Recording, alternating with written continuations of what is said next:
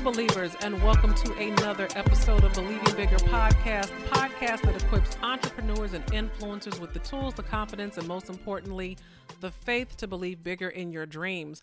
I'm Dr. Shantae, and this is episode 17 of the season. We are getting near the end, folks, but I am loving the content for this episode, which is titled All That Glitters. So I am freshly back from Miami from the American Black Film Festival. I talked earlier in the season about attending and submitting my film. And so I learned so much from that experience that I had to run back and share it with you. And of course, as always, I have a guiding scripture for this episode. And so our guiding scripture for today comes from Ecclesiastes chapter 1, verses 1 through 4 and verses 13 and 14. And it says, meaningless, says the teacher, utterly meaningless. Everything is meaningless. Or some versions say vanity, vanity, all is vanity. What do people gain from all of their labors at which they toil under the sun? Generations come and generations go, but the earth remains forever. Verse 13 and 14. I applied my mind to study and to explore by wisdom all that is done under the heavens. I have seen all the things that are done under the sun. All of them are meaningless, as though chasing after the wind. So today, all that glitters, we are going to be talking about, number one, the velvet rope. Some things I learned from crashing an industry party. Don't judge me. Number two, what Kofi said. So I had an opportunity to attend an event where Kofi Siriboe, who is one of the main characters on Queen Sugar on the OWN network, was delivering not a keynote, but he was definitely the featured guest. And so some key takeaways from some things that he said. And then my top 3 lessons from attending ABFF this weekend. So let's get right into it. First of all, let's talk about Solomon for a minute. Okay. So a few seasons back, we talked about Solomon and how Solomon, instead of asking for riches, decided to ask for wisdom. And so I want to bring Solomon back, and I want to put him squarely in this episode because he is the writer of our guiding scripture. He is the writer of the book of Ecclesiastes. He is the one who said meaningless. It's all meaningless. Everything under the sun is basically pointless. So Solomon, to remind you, is the richest man in the world. The Bible says he's the richest man that ever was and the richest man that ever will be. And so every year Solomon received upwards of 660 some odd talents of gold. And so that is our US dollar equivalent of $40 billion per year. And Solomon reigned for 40 years. And so when you crunch the numbers and do the math, Solomon's net worth was 2.2 trillion. Yes, I said trillion with a T, trillion dollars. That was his net worth, $2.2 trillion. And I went and I looked at Forbes to see if there are any other trillionaires in the known world. And as of 2 years ago, here's what Forbes said. There are 540 billionaires in the United States with a combined net worth of $2.39 trillion, according to our 2016 list of the world's richest people. So 540 billionaires currently in the U.S., and all of them have a combined net worth of 2.3 trillion, and Solomon by himself had a combined net worth of $2.2 trillion. And this is a man who had 700 wives and he had 300 concubines, and he is known as the wisest man to have ever lived. And his conclusion, after all of the riches, after all of the fame, after all of the wisdom and all of the women and all of the chariots and all of the gold, was, this is meaningless. It is pointless. The book of Ecclesiastes is Solomon's way of basically saying that life outside of God has no point. Life outside of God is pointless and meaningless. And Solomon, as he's writing this book after, all the gold, the riches, the women, all of it, he's a little jaded, and he sounds jaded, to say meaningless, it's all meaningless. You can hear the cynicism in his tone as he's writing it. And he had it all. Okay. He had it all. He had all of the things that we often strive for, that we break our backs for, that we give up time with our families for. He had it all. And he said it's all meaningless. And recently, we had two terribly tragic deaths, Kate Spade, Anthony Bourdain. And from the outside looking in, we would say they had it all. They had talent, creativity, success. They were able to have the luxury of choosing their art and getting paid and respected for it amongst their peers and their colleagues. They, like Solomon, had it all. They had family members who loved them. They had nice homes. They had it all. And both of them reached the conclusion that there was no value in what they had and that life was no longer worth living. And I say all this because I want you to think about every time that you've looked at somebody else's life and felt a pang of envy or jealousy because of their success or something that they had. Because in every time that we've done that, we in that moment have made a decision that there is a greater success and that there is a greater gift than waking up that day, healthy, in our right minds, under God's protection and living according to his will. I'm going to repeat that. When we look at someone else's life and we feel a pang of envy or jealousy because of the life that they have or because of their success, we in that moment have made a decision that there is a greater success and that there is a greater gift than waking up that day, healthy, in our right minds, under God's protection and living according to his will. We have decided that ain't nothing. That ain't nothing. So what? I woke up, but they got a new car. So what? I woke up, but they got a new husband. So what? I woke up, but they got a good job. So what? I woke up, but they went to Bali. We have duped ourselves into believing that there is a greater gift than life. And there isn't one. And I'm not saying this, like, oh, Dr. Shante, you would say that. Solomon said it. The Bible says it. That if you don't have God in your life, life is pointless. All the gold, the riches, the silver, all of it means absolutely nothing without God. There's this movie back in the 70s. I think it was Mahogany and Billy D. Williams. Don't talk about me. Okay, that was my era. And the main character, she had like all of this success and all of this fame. And Billy D. Williams said, you know what? This don't mean nothing if you don't have nobody to share it with. He said, yeah, you at the top, but look what you have. You don't have nobody. And that is part and parcel to what Solomon is saying. Not that you have to have someone to share it with, but if you have a life outside of God's purpose for you, he said it's completely pointless. And, Kate Spade, Anthony Bourdain, they had everything that we covet. And they decided that it was pointless, that it was valueless, that life was no longer worth living. Which brings me to the velvet rope. So don't judge me. I did not plan this. It just happened. So let me tell you the story. So me and my friend, we went to Miami for the film festival and we had just attended the comedy show.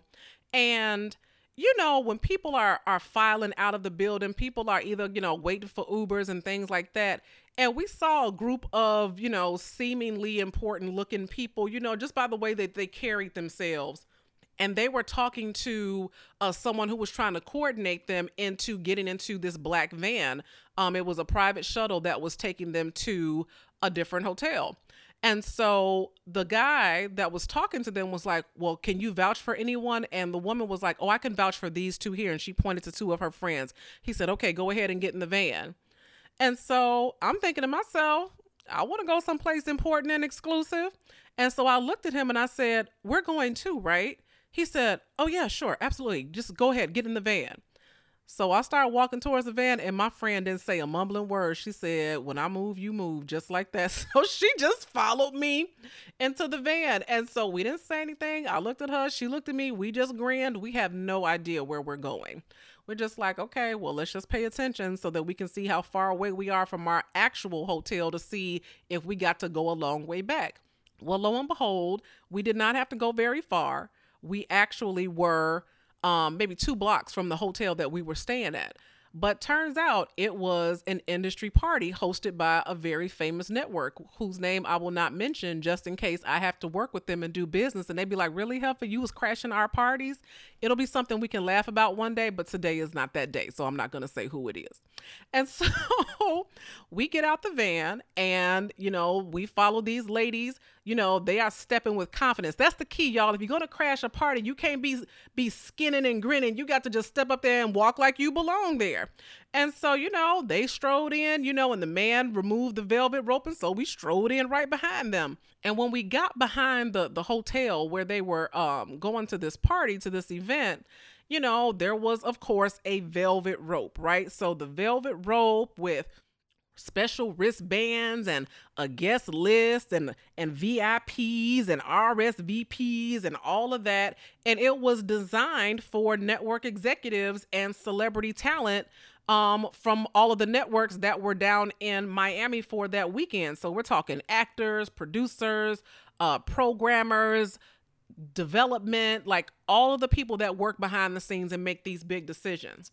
And so through a series of strategic moves, we managed to get beyond the velvet rope.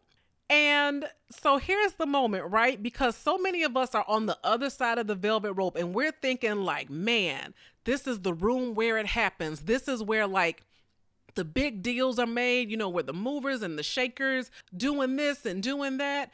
And no, it's not that. I mean, you got people standing around with drinks in their hands, smoking or posing for selfies and pictures, basically doing the same thing that we do, that regular people do at their functions, shooting the breeze, talking about the kids and the stresses of life or the stresses of work. And of course, you have those handful of people that are sniffing around the celebrities, trying like, oh, look at me and give me some attention and that sort of thing.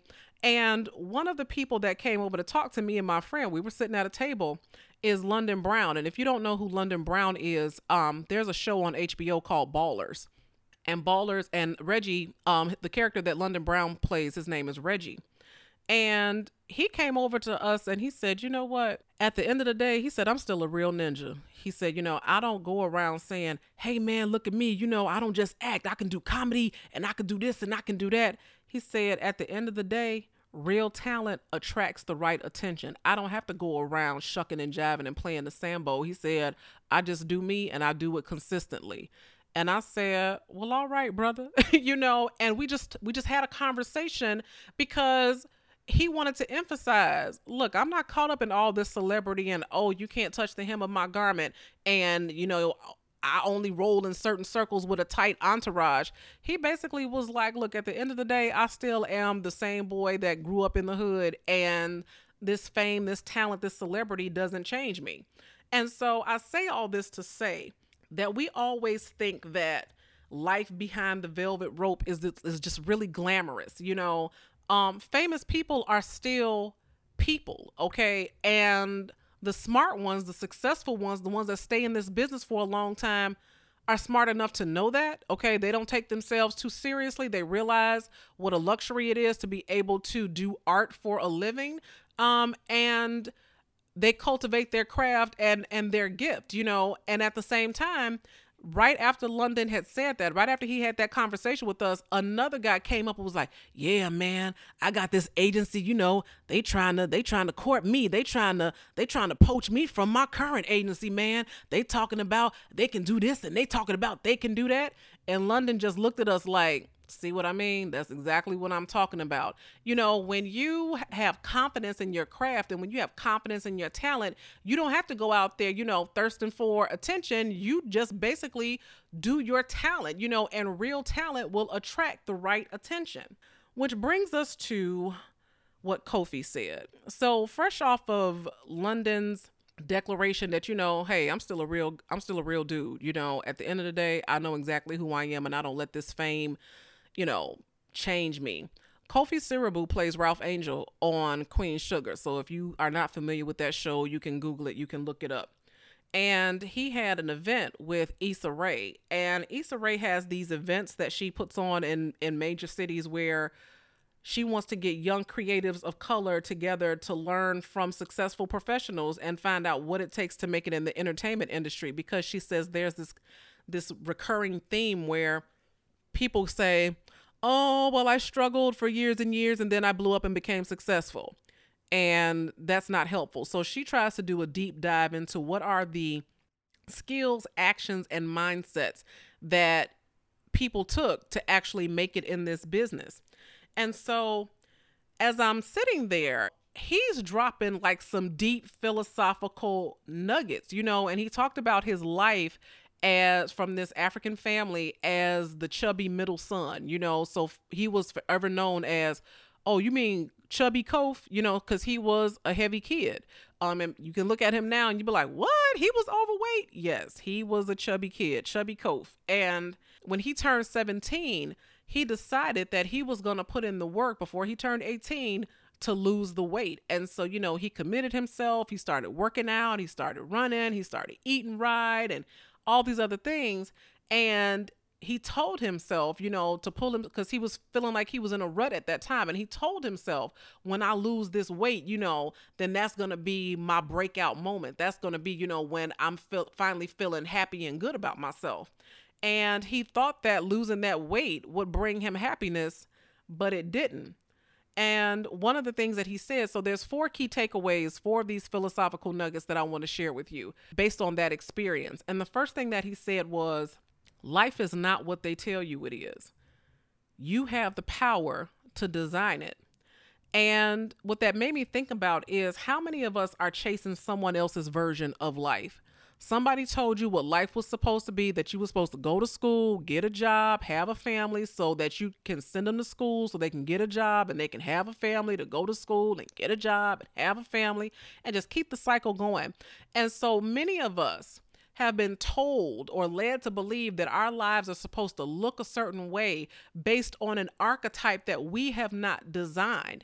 And he says that life is really not what that's all about. He says you have the power to determine what your life is going to be, and you have the power to determine how your life is going to take shape.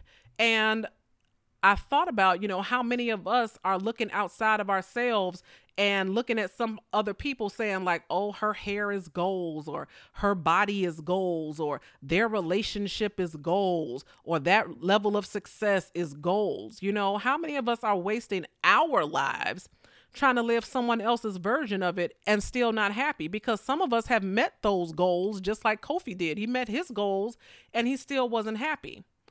The next thing that he said was, if you're tired of hearing no, create your own yes. And this made me think about Jay-Z. So Jay-Z was nominated last year for 8 Grammys and did not win a single one. And do you think he went home that night and hung up his microphone like, oh, I guess I ain't a good rapper no more. I didn't win no awards. No, him and his wife just dropped this brand new album, is #1 in the country, and they making $250 million on tour right now. So if you keep getting rejected, I'm going to encourage you to keep putting your content out there anyway and grow your own audience. Too often, we attribute our success based on the validation of others, awards and accolades and praise. If you don't get any of that, it doesn't make you less of a talent. I remember one time I went to go see Frankie Beverly and Maze. And Frankie was just thanking the audience for their support over the years. And he said, you know what? We never got any of the awards, but we got the rewards of a faithful audience, of people who appreciated good music. So Frankie Beverly, they've never won any Grammys or American Music Awards or anything like that. But they have such a huge following, and they have such a faithful following that even to this day, they're packing out venues because people want to go and see Frankie Beverly and Maze. And so even though they didn't get any of the external validation, they still reap the rewards of being committed to their craft and putting out good music because that's what they wanted to do. And so I say all that to say nobody is stopping you from building your platform. YouTube is free and someone is always watching. And so if you're looking for a contract or a mentor or somebody to take you under their wing and show you how it's done, that may never happen. That may never come. That call may never come. That email may never come. And if it never does, are you going to never put your content out there? Are you never going to put your ideas out there? Are you never going to start that channel because some external validator didn't come along? You have the power to create your own yes. The next thing that he said is, and I thought this was like deep, and I've said this so many times on this show, but maybe because Kofi said it, it'll sink in because he said it. He said, I want to live life free of the thought that I need something outside of myself to be happy. So first it was the weight loss, and that didn't make him happy.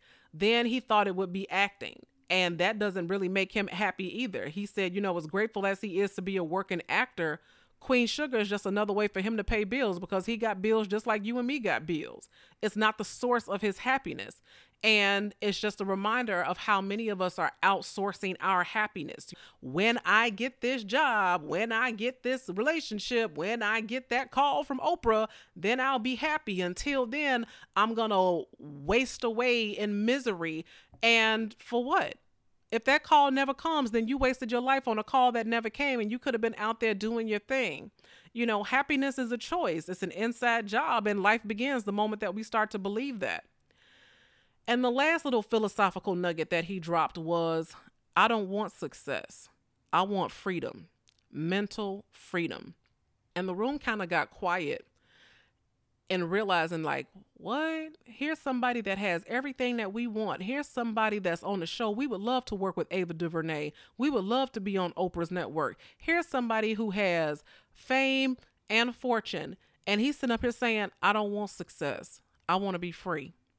And he wants to be free to be able to express himself without fear of judgment. Free to eat what he wants, when he wants, without worrying about what it's going to do to his career. Free to live his life unafraid and unfiltered. Free to put out creative work without worrying about whether or not it's good enough or if somebody's going to like it. Free to work without having to audition with 500 other dudes that are gunning for the same role. He said, freedom to me is just the freedom to be. And it's not money. It's not acting. It's not women lined up around the corner. He said, freedom to me is just the freedom to be. And I don't know how many celebrities or how many famous people have to demonstrate to us that a lot of the things that we're chasing just don't have the value that we think it does. And so we need to do a deep dive and eliminate the things that rob us of our peace and our self-confidence. We need to embrace the freedom that we have without our lives being picked apart on social media like so many A-list celebrities, because celebrities wish they could do what we do and live how we live. But that's the price that they pay for fame, and they hate it. The grass always looks greener on the other side, but I'm going to ask you, where have you watered? Have you put as much effort pouring into your own life, sowing seeds into your own life right where you are, as you have striving and scratching and reaching for someone else's version of what you think life is supposed to be? Which brings us to, finally, my top 3 takeaways from this film festival. So, top 3 takeaways, and this is directly from Laz Alonso, and so many other people, so many other celebrities spoke to this, but Laz especially. He said rejection is the name of the game, because someone asked him, how do you deal with rejection? Or how do you overcome rejection? And he said, if you're going to be in this business, you're never going to stop dealing with rejection. A lot of us think that when we reach a certain level of success that we don't ever have to deal with rejection again. And it's just not true, because right now there are professionals, seasoned professionals, veterans that have been in the entertainment game for years that are pitching ideas that nobody believes in but them. They have filmed TV pilots that never got picked up by a network, and so it's basically just collecting dust on the bottom of the trash bin. Or they're auditioning for roles that they don't get chosen for. So I say all that to say that there's no guaranteed outcomes for anybody. You just have to develop a thick enough skin to keep trying, because just because you reach a certain level of success doesn't mean that you're never going to have to deal with rejection, because they deal with it all the time. The second takeaway from ABFF is self-doubt never goes away. So Ryan Coogler, okay, which should be a household name by now. Ryan Coogler, the director of Creed and Black Panther, Fruitvale Station, he said, I suffer from self-doubt. He said, it's crippling self-doubt. He said, it's taking everything in me not to run off the stage right now because I don't believe my own hype. I battle it all the time. And he questions whether or not he's good enough. And he compares himself to other great directors. And right now at this moment, the interviewer asked him, so what's next for you? And he said, I don't know. He said, I'm trying to figure it out. I'm taking the time to figure out what my next move is going to be. And that just reiterates the fact that we think that celebrities have it all figured out, that, oh man, you just directed Black Panther. It just grossed $1.4 billion. Man, you can write your ticket anywhere. I know you got buku opportunities. And he just sat there and said, I don't know. I don't know what my next move is going to be. I'm trying to figure it out right now. And so they battle the same demons that we do. They just do it under scrutiny and public, whereas we have the luxury of figuring out our demons in private. And then the last takeaway from ABFF is God knows what he's doing. So I submitted my film to the festival and it did not get accepted. And after attending the festival this weekend, I was really glad that it didn't get accepted. When you have a film, once your film is screened publicly, it's considered a world premiere. And you only get one world premiere because, once the toothpaste is out of the tube, ain't no putting it back. So once it's screened somewhere publicly, you will forever lose the status of it being able to premiere on a world stage somewhere else. And what I noticed, and what my friend noticed, and actually a lot of people, was that the only things that got promoted at ABFF were things that were sponsored by major networks. So BET, TV One, HBO, Aspire, NBC.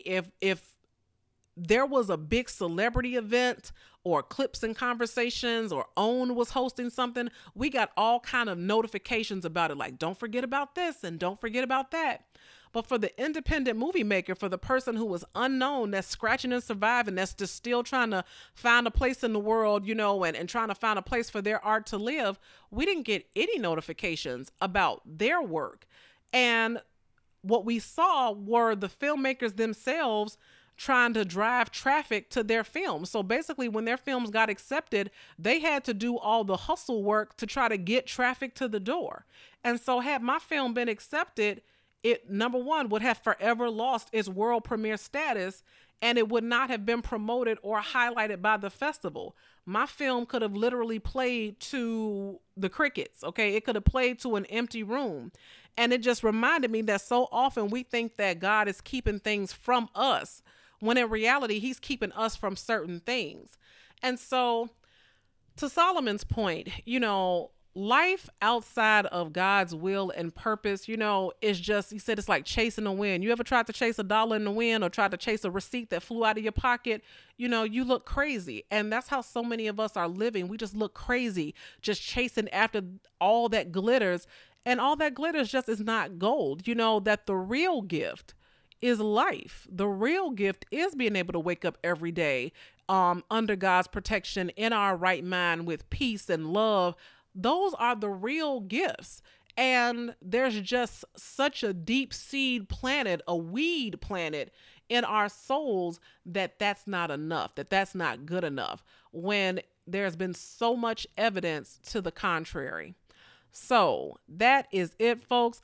If you have any questions, comments, takeaways, you can always hit me up at Dr. Shante Says on Twitter, on Instagram, and I will see you next time.